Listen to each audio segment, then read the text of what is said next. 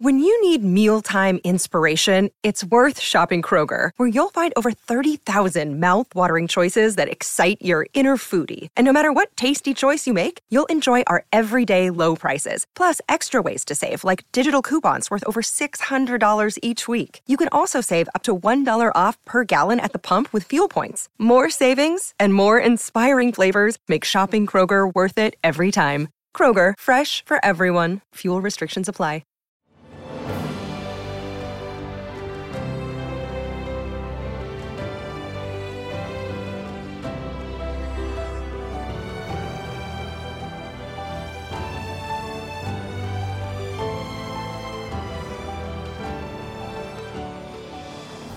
Welcome to the newest episode of Beyond the Fame with Jason Fraley. I'm your host, Jason Fraley, picking the brains of the top filmmakers, musicians, and artists of our time.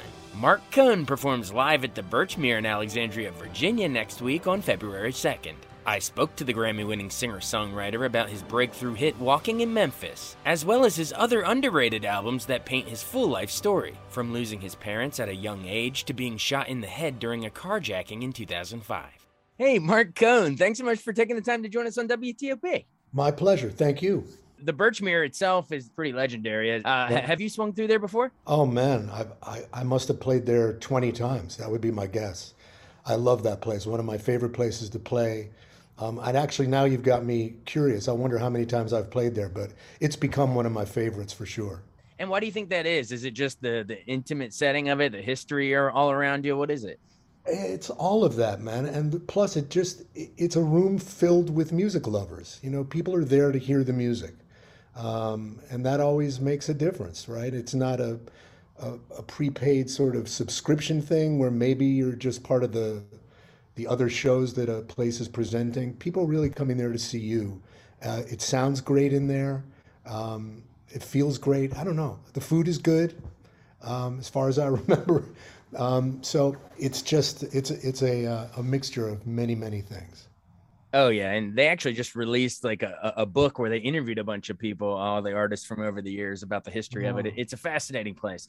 Well, so where does this fall for you in terms of, the last 2 years of, COVID? It's been crazy, but like how long, I guess, when did you get back out on the road?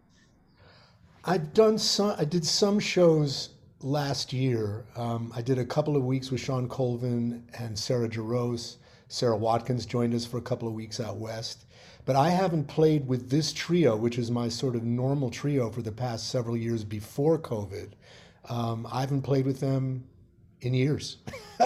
It's really strange. I mean, it has to be at least 3 years since I've played with this particular trio of musicians that I love. And who's the trio again? Joe Bonadio is an amazing percussionist who has played with me for a long time, on and off for about 20 years.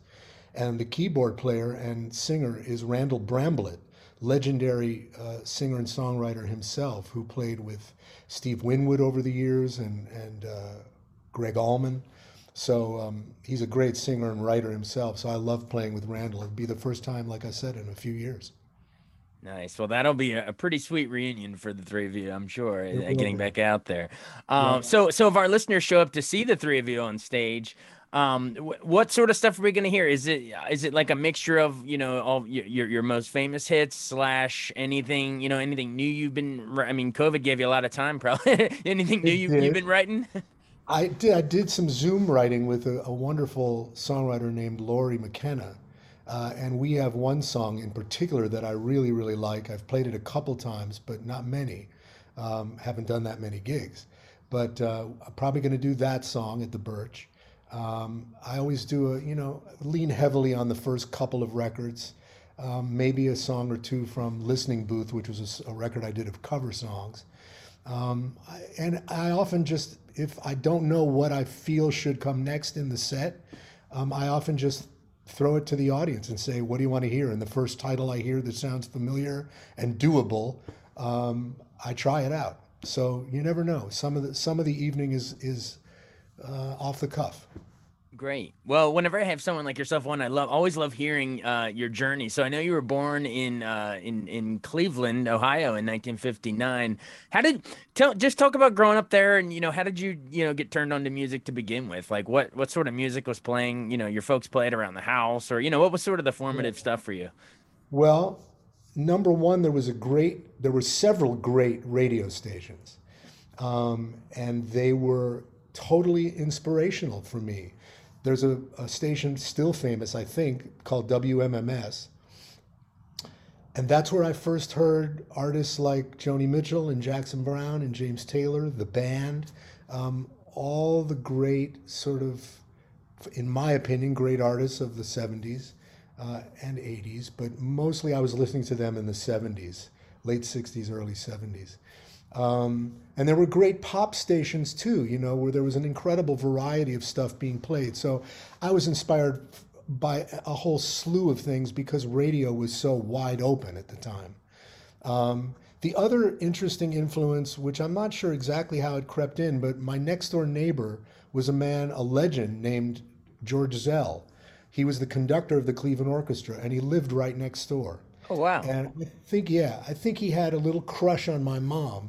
And so we were able to go in his seats, his box seats at Severance Hall, anytime we wanted to hear what he was performing. And I could actually hear him playing piano, working out certain arrangement ideas or just dynamic ideas for whatever piece he was practicing for that week and was going to conduct.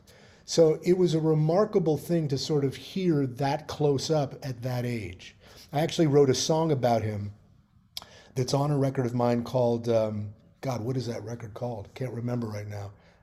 It's a record of old demos that I found. Anyway, there's a song on there called Maestro, and it's all about having George Zell live next door to me. Wow. Yeah, that's a fascinating way to finally, to at a Yeah. young age to see that. Wow. Well, Um, I learned something about dynamics, I think, right? Going to all those classical concerts, if nothing else, they're beautiful and dynamic. Anyway, also that record is called Careful What You Dream, that song Maestro is on. I knew it would come to you if you thought about it for a Yeah, there it second. goes. Awesome. Well, so all right, cool. So that's sort of the early formative stuff. When did you start taking it seriously? Like I might be able to do this as a profession. Like I know, I guess was it Oberlin College or was it UCLA? Or I know you started playing in like Yeah, coffee houses once you were out in LA. But yeah, like right. where was like the pivot to being a serious shift for you? I guess the pivot was when I left LA to come to New York City.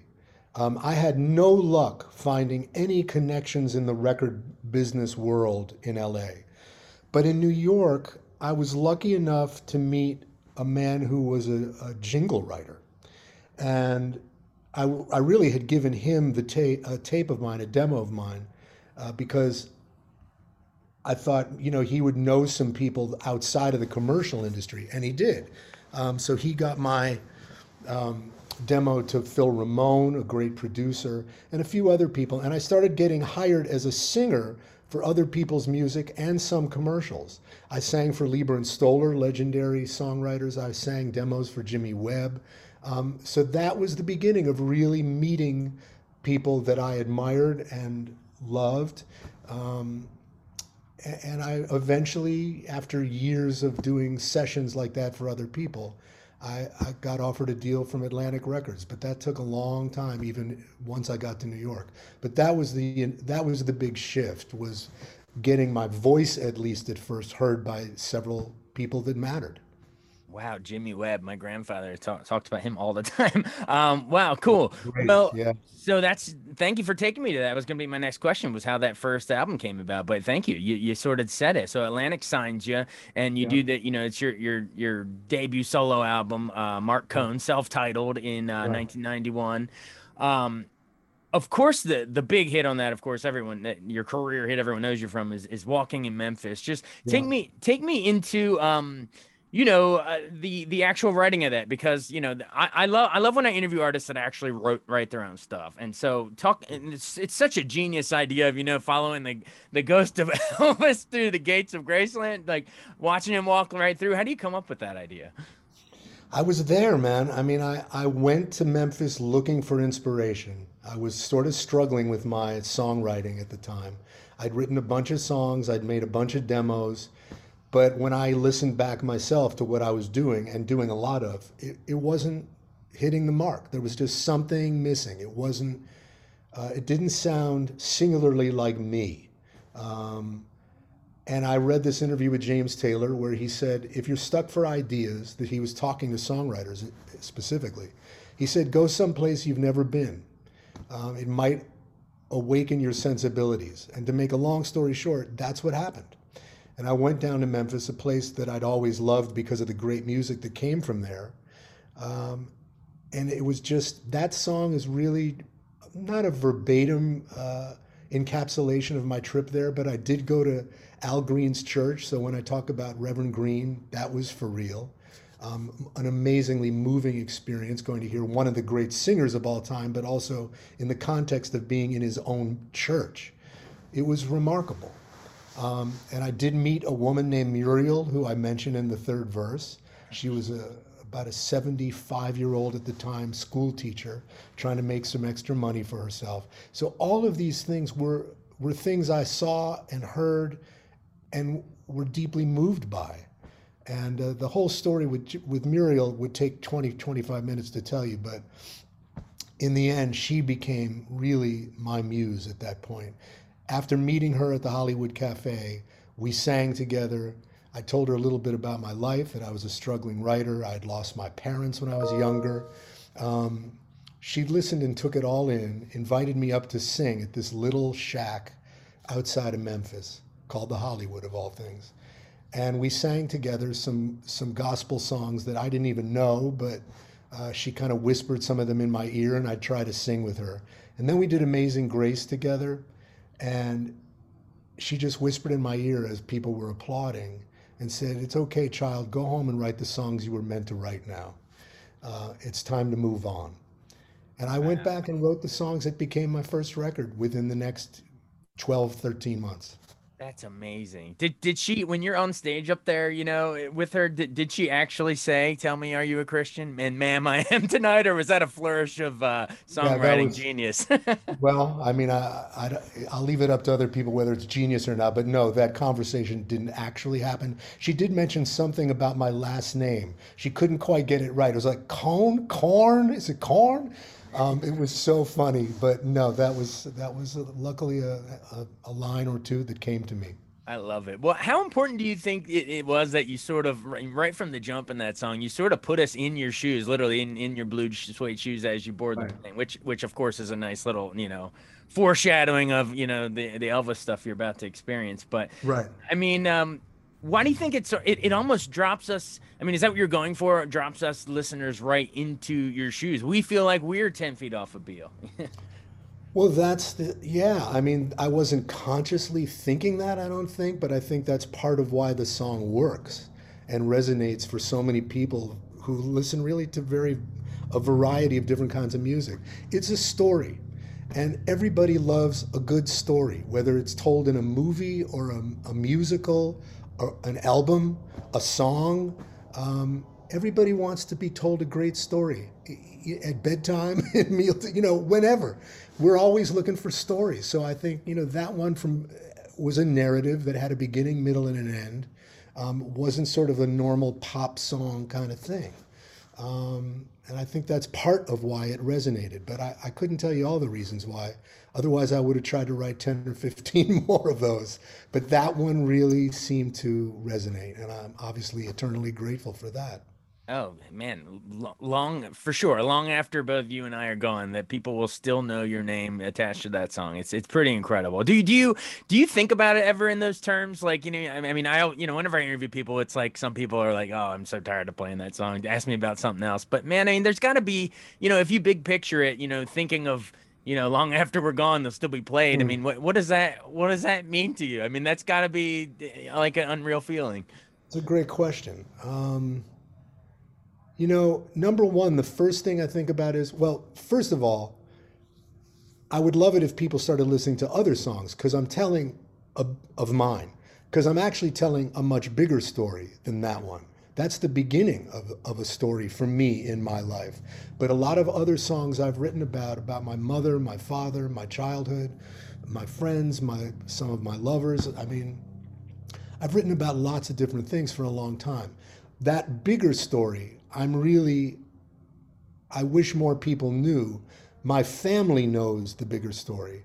And I guess I have the most pride and joy that comes from knowing that when I'm gone, I'm going to leave behind my family's story. And I haven't, it wasn't in book form. Maybe one day I'll do that. But there's a lot of clues to what growing up was like for me, and I think a lot of other people in that music. So the fact that, yeah, when I'm gone, people from my family, and I suppose others, are going to be listening to the bigger story, and that makes me proud. Well, let's give you an opportunity to share at least some of those clues of your bigger story that you mentioned. I mean, right here in this interview. Let's say someone tuned in because they're like, oh, Marc Cohn, welcome to Memphis, going to the Birchmere. I gotta go hear him sing that one song.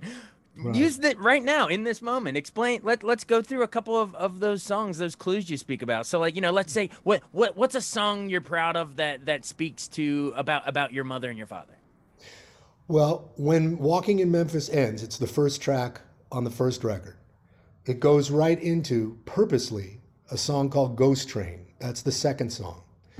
So Walking in Memphis, the way I sequenced this record was actually, I spent hours and hours trying to figure out how to sequence this record because it needed to work musically and I wanted it to tell the bigger story.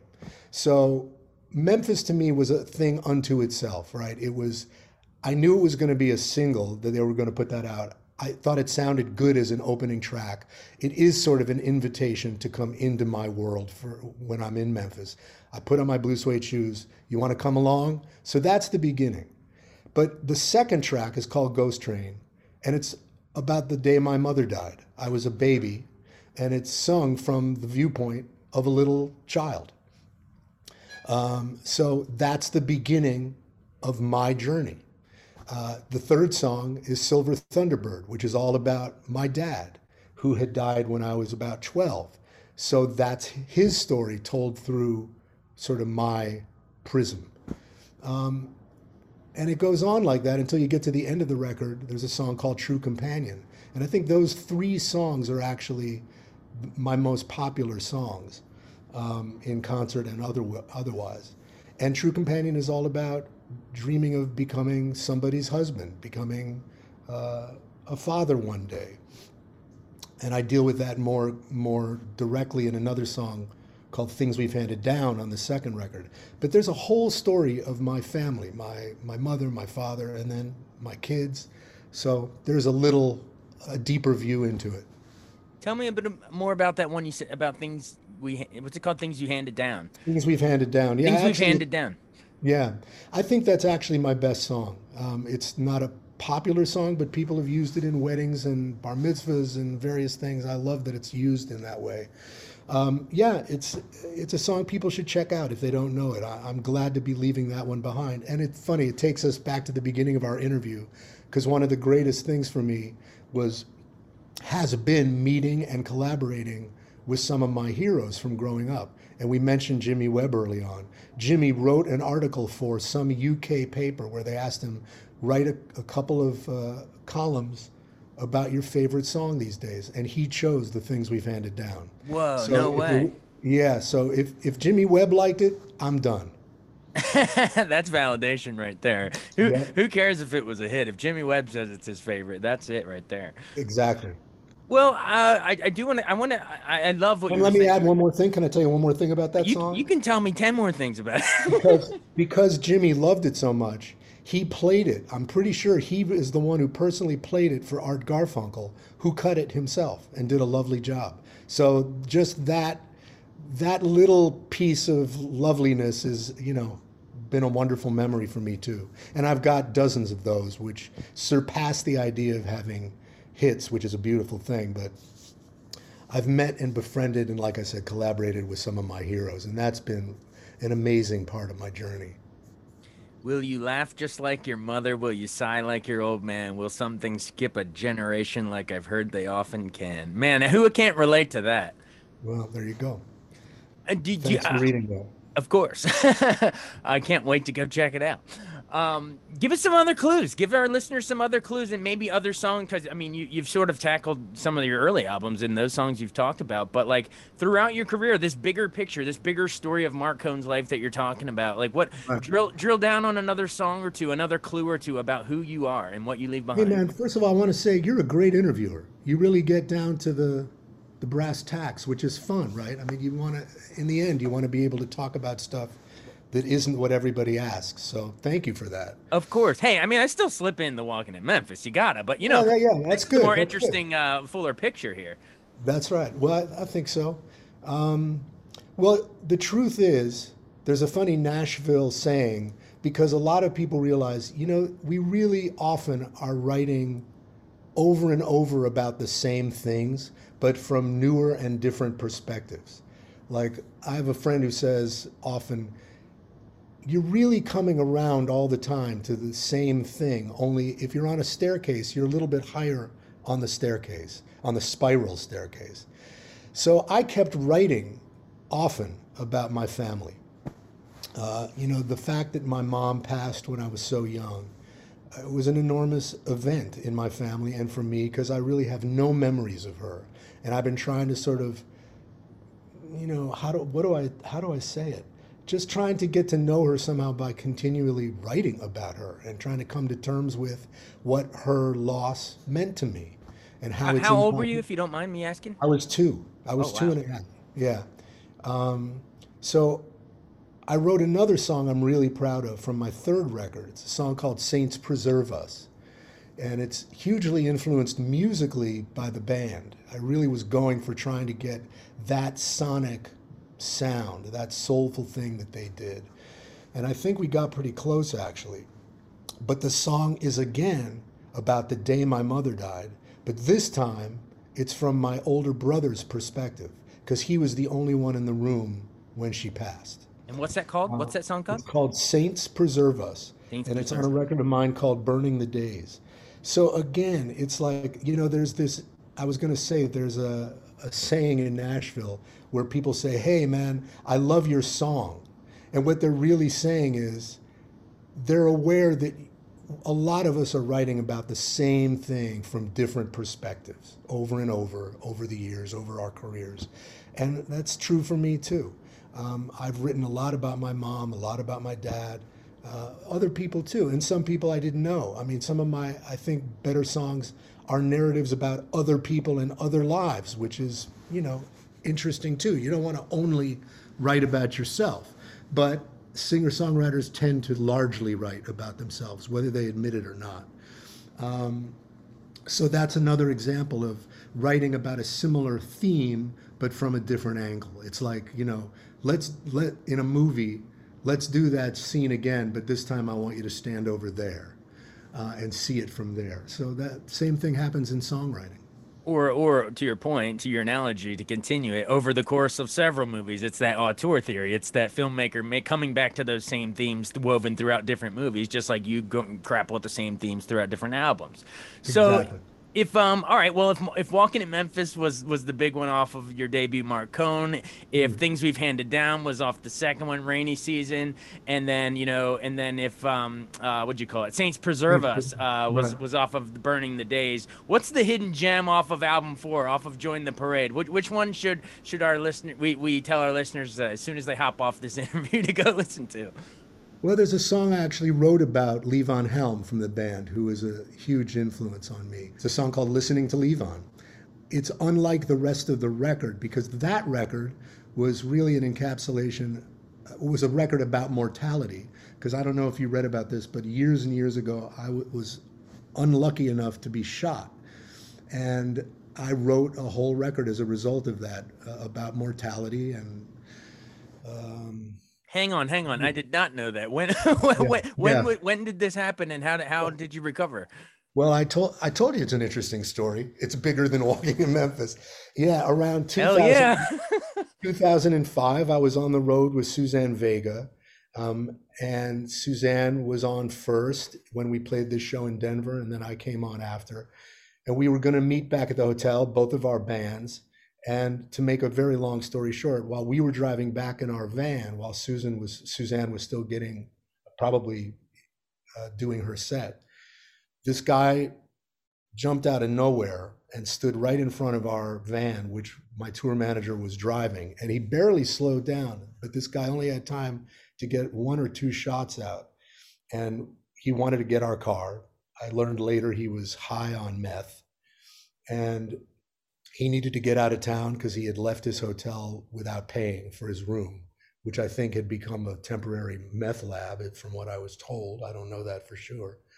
But anyway, that bullet went through the windshield, grazed my tour manager's chin, I think, slowed down the 22 caliber enough so that it landed in my left temple. Couldn't see the bullet. It went all the way in, but it was just sitting in some cartilage. And I recovered almost immediately when they took it out because it did no damage to my skull. So it was miraculous that I had a bullet in my head and I wasn't dead. So that's another thing that, was part of my story, and I wrote a lot about it on Join the Parade. Wow! Oh my gosh! And I assume that the shooter is they found him. He's locked away. They found him. This is interesting. We're talking about this today because of all things. I've moved several times and did not get the word that about 2 years ago he was released. So I'm in the middle of trying to come to terms. That's another song right there. Yeah, it could be. So I think he's okay now, but it's still a little scary to think about the fact that he's not still imprisoned. But I am going to talk to some people in Denver, the police department there, to try to find out why they couldn't track me down quickly enough to let me know this. Yeah. So I have a few questions about that, but that's a whole other story, of course. Yeah. That's legally and safety. And thank you for sharing that. I'm so glad you recovered. That's amazing to brush with death like that. But pivoting it back to the creative spark, then you saying the rest of the album, you can sort of see it dance back from the grave. If I were an angel, giving up that's My Sanctuary. Life goes on. These titles alone, I don't want to imply anything, but I assume that's all after the shooting incident. Absolutely. And My Sanctuary actually is another one of those songs that I'd love people to listen to. I don't do it very often in concert. Most people don't know it, but it's another one I'm proud of leaving behind. So what is My Sanctuary? Real quick, if you don't mind me doing such a deep granular dive, what's My Sanctuary about? Well, I'd have to listen to it again, but I think I wrote it on a high holy day in the Jewish religion. I'm Jewish. Not particularly religious, but spiritual and still searching myself, like everybody. So I think each verse is me naming a different place where I've been able to find solace. The first verse, I believe, is the spiritual kind of thing. Then I talk about my kids. And I finally end up with sort of a love affair. All those three being different kinds of sanctuaries. So just better to listen than to talk about. So check it out. But that record, Join the Parade, is largely, like we said, about mortality. And most of my records, fortunately or unfortunately, for better or for worse, they tend to have been written after some or about some kind of traumatic event. My second record is largely about a divorce. And we know what Join the Parade is about. The first one was about, losing my parents, among other things. So usually, it's unfortunate, but it seems to take some sort of traumatic event to get me back to a piano or a guitar. But we'll see. Maybe that'll change. Hey, that's what artists do, right? That's how you work out your stuff. That's right. Well, if our listeners can't tell, you got a lot of homework on you to go back out and you have so much you can go listen to. If the descriptions of all four of those albums isn't enough, then might as well just call it a day. This is you've definitely woven a tapestry of your life story, which is great. So but before we run your fifth album, I want to hit it real quick. So you mentioned it earlier, let's say if the first four albums was your original, like your life story, Right. Listening Booth 1970, your fifth studio album, was some of your favorite covers of other artists. Like you mentioned, you were inspired by Elvis and Al Green and Levon Helm and all these people. But Right. how do you go about deciding which songs, Cat Stevens, John Lennon, Paul McCartney, Stevie Wonder, how do you decide which ones you want to do on Right. this album? Well, my great friend and producer of many of my records is a great musician named John Leventhal, and he had just done a record with his wife, the great Roseanne Cash, called The List, and that was all songs that Johnny Cash, Roseanne's father, told her she had to listen because they were the central great folk slash country songs that had ever been written, and that she needed to be armed with knowledge about how those songs were made and what the progressions were, what made the lyric great, all of that. So he had just come off of doing a really interesting cover record that had a great theme, right? I mean, but since not everybody has Johnny Cash as their dad, I couldn't figure out something that poignant and wonderful. Right.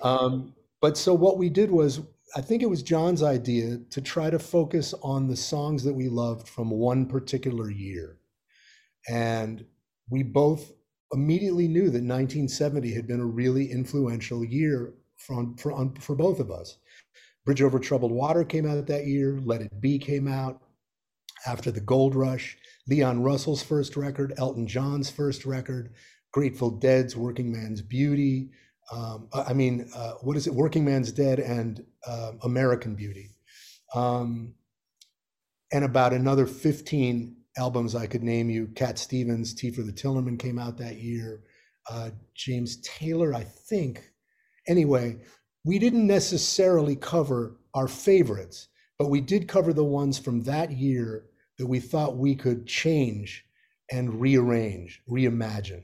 And that's how we came upon that record. The other thing for me was I wanted it to have sort of a late night vibe, so there wouldn't be anything too aggressive about it. Not that I ever fully rock out, but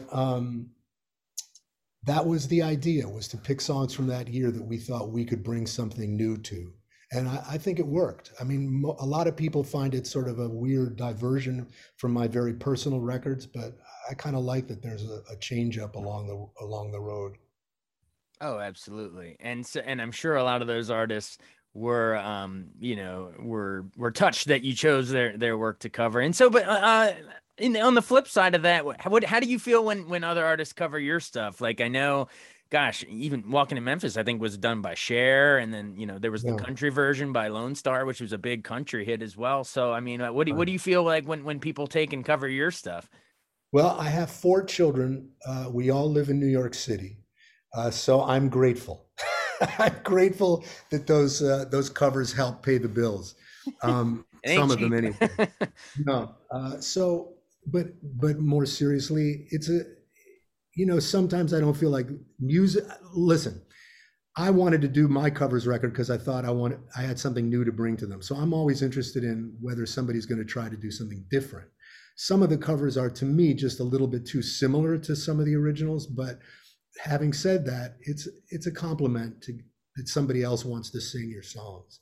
So I'm grateful for that for the most part. But I'm always most interested in hearing somebody just take it and do something really different.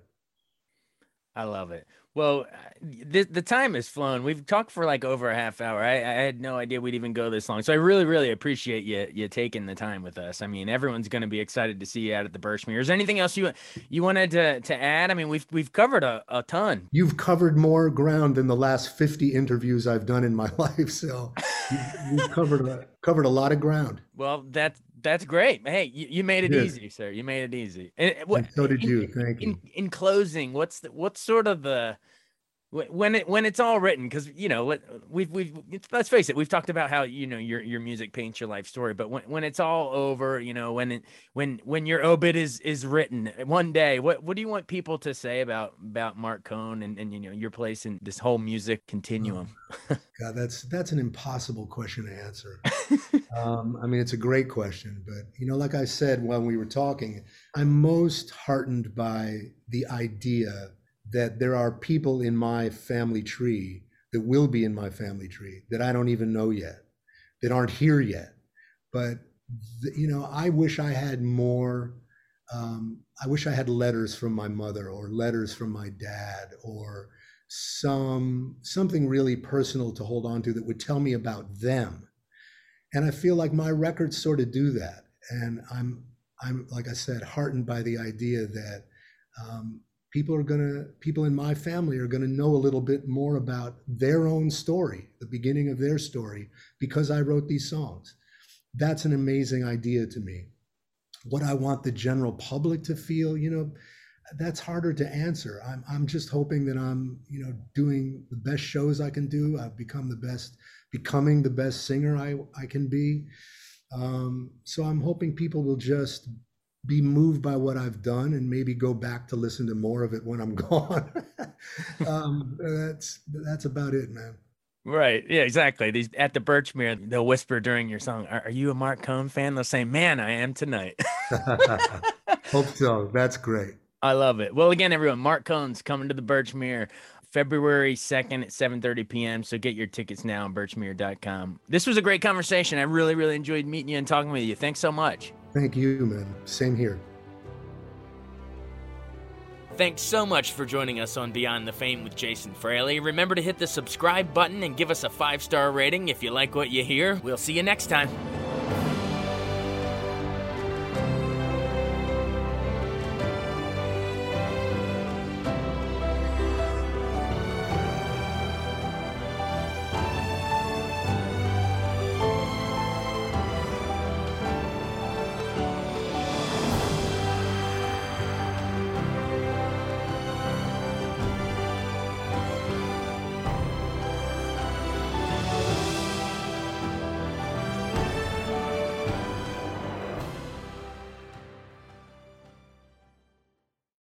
I wanted to take a second to tell you about an app I really enjoy. Living in the DC area is great, and Podcast DC gathers all of the local shows that I like all in one local app. Health, sports, local news, politics, and so much more. Podcast DC is the new local app with hundreds of DC area podcasts to choose from. I can earn exciting rewards just for listening and share the podcasts I love instantly. Available in the App Store or in Google Play, listen local with Podcast DC.